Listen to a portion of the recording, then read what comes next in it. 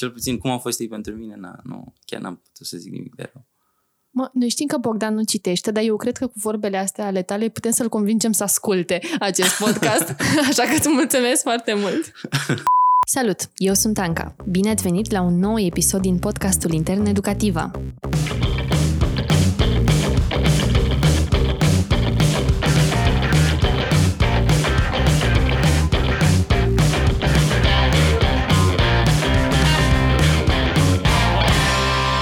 Așa este, avem un podcast intern, ocazie foarte bună să aflăm lucruri noi despre colegii noștri, cine sunt ei, ce fac în timpul liber, ce nu știm despre ei, deși poate lucrăm pe același proiect de 4 ani. În acest prim episod îl avem alături de noi pe Dragoș, de la biroul din București, care este la Iași acum. Exact, Dragoș care ne face poze la Riuf sau cu care unii dintre noi am mai filmat cu diferite ocazii. Cine este totuși colegul nostru Dragoș? Ce face când nu face poze sau când nu are camera în mână? Câți câini are Dragoș? Dar câți copii are Dragoș? Și la ce instrumente știe să cânte Dragoș și de ce știe să cânte la anumite instrumente? Avem foarte multe întrebări, așa că nu pierdem timpul. Bine ai venit în Moldova! Bine v-am găsit acasă! De unde ești tu, mă? Din Bacău. Ești aproape de casă. Da. Și ce cauți în capitală? Păi m-am mutat la 14 ani acolo, da. Inițial m-am mutat, eu făceam un not de performanță, asta nu ți-am zis-o. Asta nu... Deci la Bacău am făcut un not de performanță vreo 8 ani de zile și trebuia să mă mut de la 13 ani, odată cu taică-miu care a fost chemat la București pentru... El lucra la, o companie de telecomunicații, a fost chemat în București și puteam să mă mut cu el mai devreme, un an. Pentru că bazinul nostru de not a intrat în renovare la Bacău și ca să continui sportul. Dar m-am gândit că eram la vârsta în care mi se părea mai interesant să fac o hartă de scuipat în fața blocului cu colegii mei. Cu prietenii tăi de la Bacău. Da, exact. Lasă, cu toți am făcut lucruri în fața blocului. It's ok. Da, o să întreb pe toată lumea dacă vrei ce ai făcut în fața blocului. Chiar nu puteam să... Mi se părea că viața devine foarte interesantă la vârsta aia și totuși am mai așteptat un an și oricum m-am lăsat de not, m-am apucat de alt sport și... Pe lângă basketul de performanță de care am aflat aseară. Abia cam atunci făceam tranziția. Adică nu am făcut basket din copilărie. Am făcut pe la 12-13 ani basket. Ok. Și plecasem de unde ești? Da. Deci ai plecat din Bacău la 14 ani și acum toată lumea e la București sau mai ai motive să mai vii pe acasă prin Moldova? Motive mai... De exemplu, maica mea acum e la Bacău. Ea e profesor și e în vacanță și s-a gândit să meargă la casa noastră din Bacău. Aici ne adunăm de obicei de sărbători. Așa că... Atunci, că avem o căsuță acasă lângă pădure și eu sunt cu pădurea. Da, mi se pare un motiv destul de bun să vin. Atunci bine venit acasă. Cu atât mai mult mă bucur că facem acest prim episod live, tu fiind aici la Iași. Trebuie să vă spunem că ne-am pregătit, ne-am făcut temele, am fost ieri la un workshop despre cum să faci podcasturi. Am învățat niște lucruri și astăzi suntem puși pe treabă și după cum vedeți treaba merge brici. Am aflat despre Dragoș din start niște lucruri de care habar n-aveam și vreau să te întreb ce lucruri surprinzătoare mi-ai făcut-o prin copilăria ta. Ok, în not de performanță, basket, de unde vine dragostea asta pentru pădure, de unde vine dragostea pentru lupi, că există și ce altceva mi-ai făcut-o. Să o luăm pe rând. Da. Câți câini ai? Am 2 câini. Un Akita și un Shiba Inu. Și pentru oamenii Akita care habar n-au despre câini? Ambele sunt rase primitive, chiar dintre cele mai primitive. Asta înseamnă că au evoluat din lup pe cale naturală. N-a intervenit omul asupra rasei. Așa au evoluat ei, pur și simplu, de-a lungul miilor de ani. Mă rog, arată mai sălbatic așa un pic decât de cât timp ai câinii? Păi primul a fost Ziggy, Akita și el împlinește 3 ani în februarie. Deci am 2 ani și ceva. Am mai avut câini, totuși, în copilărie. Am mai avut un Rottweiler. La 7 ani l-am primit de Crăciun, numai că n-a stat la apartament cu noi, am fost dus la curte și nu prea am stat cu el. Noi locuind în oraș mai mult. Dar acum tu ai câinii lângă tine, acasă, da, tot timpul. în București. Tot timpul, da. Împreună cu câți copii ai? 2. Un băiat și o fată. Un băiat de 4 ani jumătate, aproape 5, de fapt, și o fetiță de aproape 3. Să străiască, să vă bucurați unii de alții. Cum e viața de Dragoș, tată, la doar 27 de ani, de 2 copii, 2 câini, fotograf la Educativa și omul care răspunde și la alte solicitări? Da, mai nou, da, podcast editor. O să fie 28 de ani, by the way, cred, nu? Ești tot tânăr, să crești mare.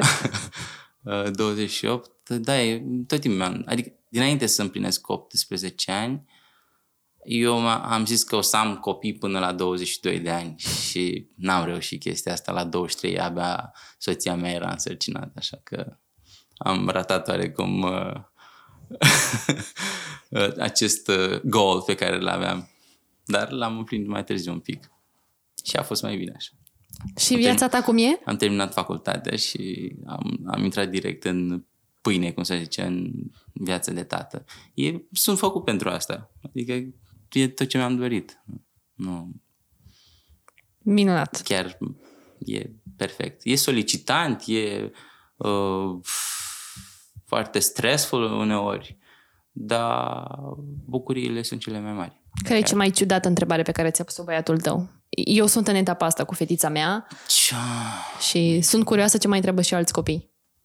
Da, nu știu care e cea mai ciudată. Ultima. Tot timpul l-am tratat ca pe o persoană egală. Adică nu știu, am discutat cu el ca cu un om mare, oarecum. Și cred că asta l-a ajutat. Nu știu, nu mi-a pus întrebări prea ciudate. Adică ori sunt și eu un copil și am putut să relaționez cu el, ori da. Nu-mi dau seama ce întrebare ciudată mi-a pus. Putem să rămânem la răspunsul ăsta, că ești și tu un copil și n-ai crezut că vreo întrebare pusă de e ciudată. Exact. Da. Poate i-am pus eu mai multe întrebări ciudate, nu știu. Ai zis că ai terminat facultatea și după aia ai devenit tată. Ce facultate ai făcut? Facultatea de drept. Deci, București. domnul avocat. Da. Cum ai ajuns să faci poze? Poze. La modul profi. Adică fotografii te referi. Am înțeles. Hai că reformulez, poze da? faci tu. Ok. Așa este. Eu fac poze, tu faci fotografii. Așa. Cum am ajuns? Păi, tot timpul am avut ochi, să zicem. Am fost înclinat oarecum pe partea asta artistică, nu numai pe fotografie sau pe orice însemna vizual și la haine, de exemplu. Am lucrat și în domeniul modei la un moment dat. Muzică, am cânt la pian. Am avut o latură artistică oarecum mai dezvoltată decât sora mea, de exemplu, sau decât alții de la mine. Nu o să-i dăm să asculte podcastul ăsta. Da, știi asta, nu. Și nu înseamnă că e ceva mai bine că am avut chestia asta. Nu? Că ce ziceam? Păi, tu spuneai de pian, eu te-am întrebat cum ai ajuns să faci fotografii. Așa, tot timpul am avut, doar că adică mi-a plăcut să fac poze cât mai drăguțe, cât mai frumoase și chiar și cu telefonul, chiar dacă nu aveam un aparat foto. Dar boala, microbul ăsta a intrat în mine odată cu câinii. Am început să fac poze la câini, mie nu mi-a plăcut niciodată să apar în poze și au început să fie foarte apreciate. Mi-am dat seama că dacă mi-au un anumit obiectiv se schimbă ceva la fotografie și de acolo am fost prins. Adică de la un obiectiv am început să-mi iau gear de 1000 de euro. Da. Și video? Și video, băi, sunt cam strâns legate. Tu tot știi să le faci pe amândouă și nu toți fotografii. Da. Video, sincer, am început să fac mai ca lumea odată cu Educativa. Adică înainte eram executive producer la un studio de film, dar astăzi executive producer se ocupă mai mult cu partea de business din spatele unui film. nu e ceva, nu trebuie să fii neapărat artist ca să faci asta. Dar am fost expus oarecum lumea asta a filmului și știam cu ce se mănâncă, cu ce se editează, cu ce... Dar este nevoie de ambele și îmi face plăcere să le fac pe ambele. Și ne bucurăm foarte mult că faci aici. Totuși, tu în Educativa nu ai început să faci foto-video de la început. N-ai făcut asta de la început. Exact. Eu aveam așa impresia, că îți povesteam și aseară, că tu ai studiat în străinătate și că ai fost pe rowing și pe aia ai rămas pe foto-video. N-am văzut multă vreme legătura dintre asta. 3. Da. Dar ai făcut dreptul, n-ai studiat în străinătate. Nu. Așa, dar ai lucrat pe rowing. Da. Care-i povestea? Păi, acum un an jumătate, prin februarie, eu am renunțat la jobul pe care îl aveam atunci, vreau să schimb mediul. Nu-mi plăcea ceea ce făceam neapărat atunci și deși business-ul pe care îl manageam creștea, pentru mine nu era o evoluție, nici măcar din punct de vedere financiar. Așa că mi-am dat demisia și mi-am căutat un alt job. Nu mă interesa prea mult în momentul ăla ce să fac, pentru că aveam hobby-urile mele din care mai ieșeau niște gig-uri, făceam partea de executive producing deja la studioul de film și vreau doar să fie un income prin care să-mi susțin familia. M-am întâlnit cu Mihai Zâng, colegul nostru de pe rowing, și noi eram prieteni mai de mult. El a fost la aceeași facultate cu vărul meu și așa ne-am cunoscut și l-am întrebat dacă nu știe de vreo poziție pe oriunde, pentru că el a lucrat în HR? Da, HR. Și a zis că ba da, și m-a ajutat. Am ajuns la rowing, m-am potrivit chiar foarte bine, adică am realizat chestii foarte, foarte faine împreună cu Mihai și cu Raluca, bine, și cu Gabi și cu Alex. Îi amintim și pe ei că și ei au pus umăr, bineînțeles. Doar că noi aveam contact zilnic cu rowing-ul. După aia s-a terminat, adică a fost un contract pe perioadă determinată și se punea întrebarea ce fac. Colegilor de la București le-a plăcut foarte mult de mine și umbla vorba prin sat că îl vrem pe Dragoș în continuare. Adică așa a ajuns cel puțin la Alex și la Bogdan, din ce am înțeles eu. Iar ei, out of nowhere, așa m-au chemat, vină puțin până jos, am intrat într-o sală de ședințe și mi-au spus că, uite, nouă ne place de tine, colegii, nu știu ce le-ai făcut colegilor tăi, astea sunt cuvintele lui Alex, nu știu ce le-ai făcut colegilor tăi, dar le place foarte mult de tine și vreau să te întrebăm tu ce ai vrea să faci pe viitor, că la rowing se termină treaba peste o lună. Și am zis, băi, uite, pe mine mă pasionează foto-video, deja fac chestia asta, video pe partea de executive producer și foto cu câinii. Ei avea deja oarecum o idee cu niște tururi virtuale și încă vrem să dezvoltăm un proiect pe partea asta cu tururi virtuale ale universităților din toată lumea. Și dacă nu mă ocup eu de chestia asta. Și am zis, ba da, normal. Păi atunci îi mulțumim lui Mihai că te-a adus aici, mulțumim colegilor care au făcut să umble vorba prin sat și ne bucurăm foarte, foarte mult că ești aici și că ne faci poze foarte drăguțe la fiecare ediție RIUF. Da, face mare plăcere. Chiar nu pot să fiu mai recunoscător pentru jobul pe care l-am. Asta e foarte, foarte simpatic.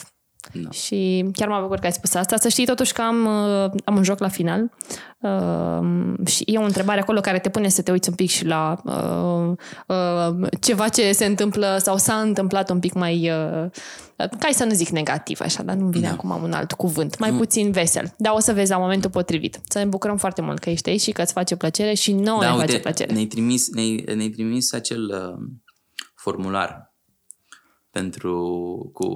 cu feedback pentru Bogdan și Alex și am vrut să fiu cât mai critic cu putință, pentru că am ajuns la un nivel de prietenie cu ei, deși sunt persoane din conducerea companiei pentru care lucrez, încât am zis că ne permitem să fim cât mai sinceri, indiferent dacă vor fi anonimate sau nu aceste formulare. Și nu puteam să zic nimic de rău. Noi știm că Bogdan nu citește, dar eu cred că cu vorbele astea ale tale putem să-l convingem să asculte acest podcast, așa că îți mulțumesc foarte mult. Ok, asta era un fel de clickbait, îl punem la început acolo și o să se întrebe Bogdan oare în ce stadiu, dar la ce minut a zis cuvintele alea frumoase despre mine. Păi ne bucurăm foarte mult. Ești așa plin de energie, deși tu ai zis la început că nu prea vreau să vorbesc, am emoții. Set your standards low, știi? Expectations, Dragoș, nu standards. Ca să fii surprins no matter what, dar că trebuie să meargă super prost ca să nu fii surprins. Am înțeles care e strategia. Ai zis ceva de un... Așa, deci ai zis că ai făcut dreptul. Da. Ai profesat vreodată sau... Nu. Cum e? Ce ai făcut? Adică am profesat în timpul facultății, am fost intern pe legal department la Credit Eurobank. Deci pot să zic că am profesat ca în consiliere juridică oarecum. Eram asistent și am mai fost și asistent avocat ca stagiu de practică, dar nu... Și cum te simțeai în perioada aia când făceai acea meserie? Sau știind că, ok, termin anul 4... Incomod, mai ales că stăteam în pantofi. Asta era problema cea mai mare. Da, nu, glumesc. Chiar nu mi-am dat seama că nu e de mine, adică nu mă vedeam făcând altceva în afară de medicină veterinară, unde am intrat, by the way, dar avea 6 ani facultatea aia și am ales să fac dreptul.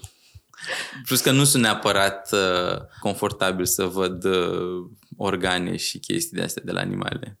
Ți-ți place să le faci fotografii? Da, și să le smotocesc. Cred că e foarte interesant să smotocești câinii tăi. Am văzut doar niște poze pe care probabil cineva le-a pus pe grupul de Facebook, Educativa, și am văzut că unul dintre câinii tăi e foarte înalt când se ridică în 2 labe. Adică e mare, e măricel. Da. Ok. Talie mare. De la rasa asta încep taliile gigant de câini. Taliile, e corect? Habar n-am. Da. Ai zis ceva de un pian. Pe lângă not și basket și ai zis ceva de artist. Ne-am lămurit aseară, trebuie să vă spunem că mie îmi place Alexandra Ușurelu și am o piesă preferată și se pare că Dragoș a cântat cu Alexandra Ușurelu acea piesă acum mulți ani. Prima oară la mine în dormitor. Nu se interpreta greșit. Trebuie să continui propoziția asta. Da, să nu se interpreteze greșit. Da? Sunt prieten foarte bun cu Alexandra Ușurelu, acum îi facem și reclamă, că cine nu știe ar trebui să o asculte. Și făceam repetiții. Eu aveam, nu era să mă car eu cu pianul peste tot, așa că o chemam la mine să facem repetiții la mine. Și acea melodie de care zici tu, care îți place, a fost cântată prima oară de noi în camera mea. Da. Și unde ați mai cântat împreună? Cel mai mult cântam la The Bankers, este un pub din centru vechi, și am mai cântat în diverse locații unde am fost invitați, de exemplu Muzeul de Istorie sau Palatul Șuțu, cred că e chiar la universitate, nu mai știu cum se cheamă ăla. E o clădire foarte faină, e de ăsta, centru cultural. Genul ăsta de evenimente. N-am avut concerte de astea foarte mari. Am mai cântat la balul bobocilor, dar asta singur, fără ea, chestii de genul ăsta. Pian de când ai început să faci? Pian când m-am accidentat în clasa 11-a chiar. În clasa 11-a, da. Dar eu eram căzut la pământ, am zis că nu o să mai fac basket, trebuia să mă pregătesc și pentru facultate. Ziceam că nu o să am timp nici de antrenamente și trebuia să revin la pasiunea mea, că pe mine tot timpul m-a pasionat piano, din copilărie, adică am avut o orgă de aia mică, o clapă de aia mică pe care mi-a luat-o taică-miu și am învățat să cânt singur la ea după ureche, reproduceam melodii după ureche, cu o singură mână, fără să cunosc notele muzicale. Ei, și mi-aduc aminte că de pe atunci, asta se întâmpla la Bacău, de pe atunci l-am rugat pe taică-miu să-mi cumpere și mie un pian adevărat. Și a zis, mă, că tu o să te plictisești de asta, nu o să faci pian niciodată. Deși el, mare pasionat, el cântă la chitară, îi place muzica la pian foarte mult, for some reason nu a avut încredere că pe mine o să mă atragă chestia asta, adică la un moment dat o să mă plictisesc și... Da. Poate că așa s-ar fi întâmplat, cine știe, drept dovadă, acum fac fotografie și sunt foarte bucuros că fac asta, adică na. Nu plâng după o carieră în muzică. Ba chiar am descoperit după aia că nu-mi face atât de mare plăcere să cânt în public, ci doar la mine în dormitor. Și ți-a adus pianul la București? Păi nu mi-a cumpărat pian atunci când eram mic, la Bacău. Când m-am accidentat, mi-au revenit toate gândurile astea din copilărie și m-a văzut atât de în depresie încât a zis că bine, hai, ce vrei să faci, orice. Și am zis, uite, vreau să cânt la pian, cum ți-am zis și atunci. Și m-a luat un pian electric și da, am ajuns să cânt 9 ore pe zi, adică zi de zi, cel puțin. Deci tu nu te-ai apucat doar în clasa 11-a să înveți atunci să cânti la pian, ci aveai exercițiu de când erai mai mic. Da, dar nu cunoșteam nimic, nu știam note, okay. Nu știam. Și atunci m-am apucat, am găsit o profesoară de pian foarte bătrână, dar cea mai simpatică bătrânică pe care am cunoscut-o vreodată și superbă, adică era foarte frumoasă, la 70 ceva de ani. Adică făceam la ea o zi sau 2 pe săptămână și avea un pian de ăsta din Austria, din primul război mondial, pe care l-a primit de la părinții ei și, mă rog, avea 100 și ceva de ani sau, nu, cât a trecut de atunci? Mult. 100 de ani, cam atâta. Pianul și se auzea într-un mod... Ok, clapele nu erau foarte bune, dar puteam să învăț la el și sunetul pe ieșea era impecabil. Mă rog, și după aia repetam acasă pe pianul meu. Da, dar făceam o oră sau 2 pe săptămână cu ea și după aia, cum plecam de la ea, repetam acasă. Și ai ajuns să cânti pe bune pentru public. Pe bune, da, după mai puțin de 8 luni de zile. Care e melodia ta preferată să o cânti la pian? Am compus o melodie. Nu e complicată sau ceva, am compus o melodie care e pe soția mea, se cheamă Love Locked. Nu o găsiți pe nicăieri, e la mine în dormitor, unlisted. Unde vedem că sunt mai multe lucruri. Nu, e și înregistrată și e pe YouTube, dar e unlisted, adică nu poate să o vadă nimeni dacă nu are link-ul meu. Puteți să mi-l cereți, nu vi-l dau. Ok. Așa. Și aia îmi place să cânt cel mai mult, da. Stai așa că am nevoie de o pauză, pentru că aflu foarte multe lucruri noi despre tine și nici n-ai zis nimic despre lupi. Deci fiți atenți, noi am mai încercat să mai tragem o dată episodul, că știți cum e, mai pilotezi o dată până când îți iese și Dragoș mi-a povestit atunci că vrea să facă un sanctuar pentru lupi. Da, e un vis mare asta. Vreau adică mă pasionează această specie. Cum arată un sanctuar pentru lupi? Nu arată ca un zoo. Nu arată ca un zoo. Păi am deja terenul în minte unde să fie. Chiar sunt pe cale de a-l cumpăra. Adică... deci ești foarte hotărât. Da, sunt hotărât. Nu știu dacă se întâmple, dar sunt hotărât. Ideea e că în sanctuarul ăsta aș vrea să le ofer în primul rând condițiile de trai pe care le-ar întâlni în mod natural. Adică nu aș vrea să-i închid într-o cușcă așa cum se întâmplă la zoo, de exemplu. Vreau să fie un munte, să fie un deal, să aibă copaci, să fie pădure în sine. Da, bineînțeles îngrădită, pentru că ei nu ar supraviețui în sălbăticie, pentru că ar fi un sanctuar cu lupi orfani sau recuperați de pe la grădini zoologice unde n-au condiții foarte bune și prin această cale să informez publicul larg despre importanța speciei. Ok, am aflat foarte multe lucruri noi despre tine. Mai am și cele 10 întrebări pe care sper să le facem repejor și sunt sigură că o să ne aducă și aceste întrebări niște lucruri noi despre tine. Nu cred că eram pregătiți pentru așa un prim episod cu atât de multe lucruri neștiute despre un om care stă în biroul tău vecin. Așadar, Dragoș, 10 întrebări sau afirmații, că nu sunt toate întrebări. Încerci să răspunzi cât mai scurt, direct, primul gând care îți vine în minte. Viața fericită este? Familie. Meseria perfectă înseamnă? A mea. Ești pasăre de noapte sau persoană iubitoare de dimineață? Persoană iubitoare de foarte dimineață. Libertatea pentru mine înseamnă? Pădure. Fii atent. Când văd ghiuveta din birou plină cu căni și farfurii, simt? A nu se interpreta greșit, amuzament. Spune-mi, te rog, o amintire cu o poveste de succes din anii tăi în Educativa. Poveste de succes... N-am ani, adică încă n-am plinit ani, am un an jumătate doar și cam toată perioada a fost. Toată perioada. M-am simțit în special bine alături de colegii de la RIUF. Sunt zis Sergiu, Silvana, fetele de la Edmundo, Gabi, Bogdanilă, Ami, Ioana, Popi.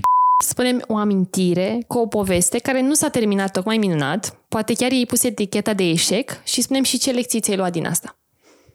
Păi, da. E recentă treaba, e faptul că am pierdut footage de pe un hard, pur și simplu s-a ars un hard și nu aveam backup la el pe cloud și așa am ajuns să am acces la acest NAS Synology, unde am unde să fac backup în primul rând. Da, și am mai învățat ceva, din chestia asta am învățat că ar trebui să-i spun lui Bogdan să nu se mai zgârcească la dongle-uri, că asta a fost motivul principal pentru care a ars hardul meu, pentru că am folosit un dongle care nu era tocmai original. Bun, să păstrezi lecția asta cu tine? Serialul tău preferat? Să păstreze lecția asta. I-ai transmis-o sau o aude în premieră?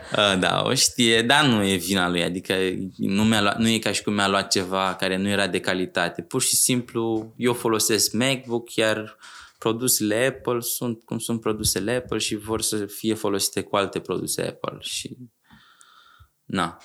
s-a întâmplat. Serialul tău preferat? Mr. Robot. Îmi place foarte mult cum e filmat. E total neortodox filmat. Cartea preferată? Cartea preferată, Femeia încătușată. De fapt, cartea se numește Fecioară încătușată și nu Femeia încătușată. Dar nici măcar nu e asta cartea mea preferată, ci Necredincioasa, de către același autor, Ayaan Hirsi Ali.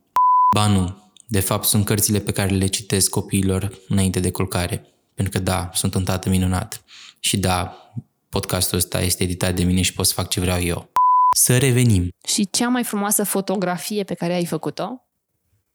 Fotografia mea de profil de pe contul de Instagram cu Ziggy în zăpadă. Cum îi găsim pe câinii tăi pe Instagram? Cum mă găsiți și pe mine, că nu mai e profilul lor doar, acum e și profilul meu. Am zis că, ce fac? Nu fotografiez doar câini. Plac și munții. Da. De exemplu, îmi place foarte mult să le fac portrete copiilor mei. Și că sunt foarte expresiv și... Da, mă găsiți Carpathians Life. Mulțumesc foarte mult, Dragoș. Cum te simți acum la final? Foarte bine, am putea să începem acum. Mă simt în flow. Spune-mi, uite, facem în felul următor la finalul fiecărui episod. Cine a fost alături de mine în înregistrarea aceasta alege persoana următoare. Pur și simplu, cine vrea el, poate să aleagă din toată organizația. Pe cine vrei să auzi în episodul următor? De ce? Cu nominalizări. Okay. Arunci mingea mai departe. Okay. Cui o arunci? O pasez până la Timișoara, la Noemi, din simplu motiv că după ce am stocărit-o eu un pic pe Instagram, am văzut că a dat follow la niște personaje pe care nu mă așteptam ca cineva din Educativa să le urmărească. Bun. Aș vrea să aflu mai multe despre ea. Noemi, ești următoarea și acum cel mai probabil cei mai mulți dintre noi vor intra atât pe Instagramul tău, cât și pe Insta la Noemi, ca să vadă pe cine urmărește ea. Câți angajați suntem la Educativa? Într-un Excel pe care eu l-am salvat zilele trecute, suntem 83 cu toate formele de colaborare. 83. Mă gândesc că vreo 10 dintre ei mă urmăresc deja pe Instagram. Cred că Rareș, Costin, Alex... Ce 10? Cred că 5 sunt. Mă aștept ca, să zicem, 70% din cei care sunt la Educativa au și cont de Instagram și mă aștept să mă urmărească, dar să-mi crească acolo. Fiți atenți că își calculează rata de creștere. Vreau să ajung la 7.000 de followers. Ați auzit, da? Îți mulțumesc foarte mult, Dragoș. Noemi, ai un e-mail de la mine în următoarele momente, deci următorul episod va fi cu Noemi de la Timișoara. Acesta a fost... Dacă va accepta, chiar pot să-n accept? Nu?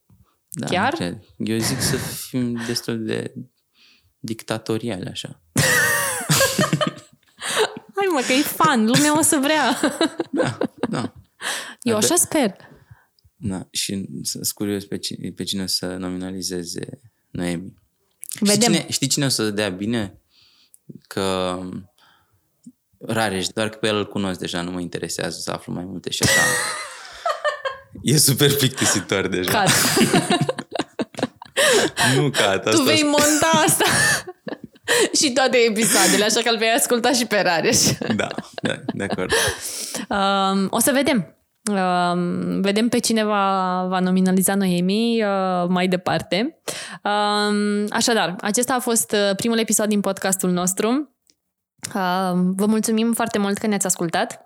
Descoperim împreună, o dată la 2 săptămâni, poveștile colegilor noștri. Editor de sunet, după cum v-ați dat seama, Dragoș Sandu.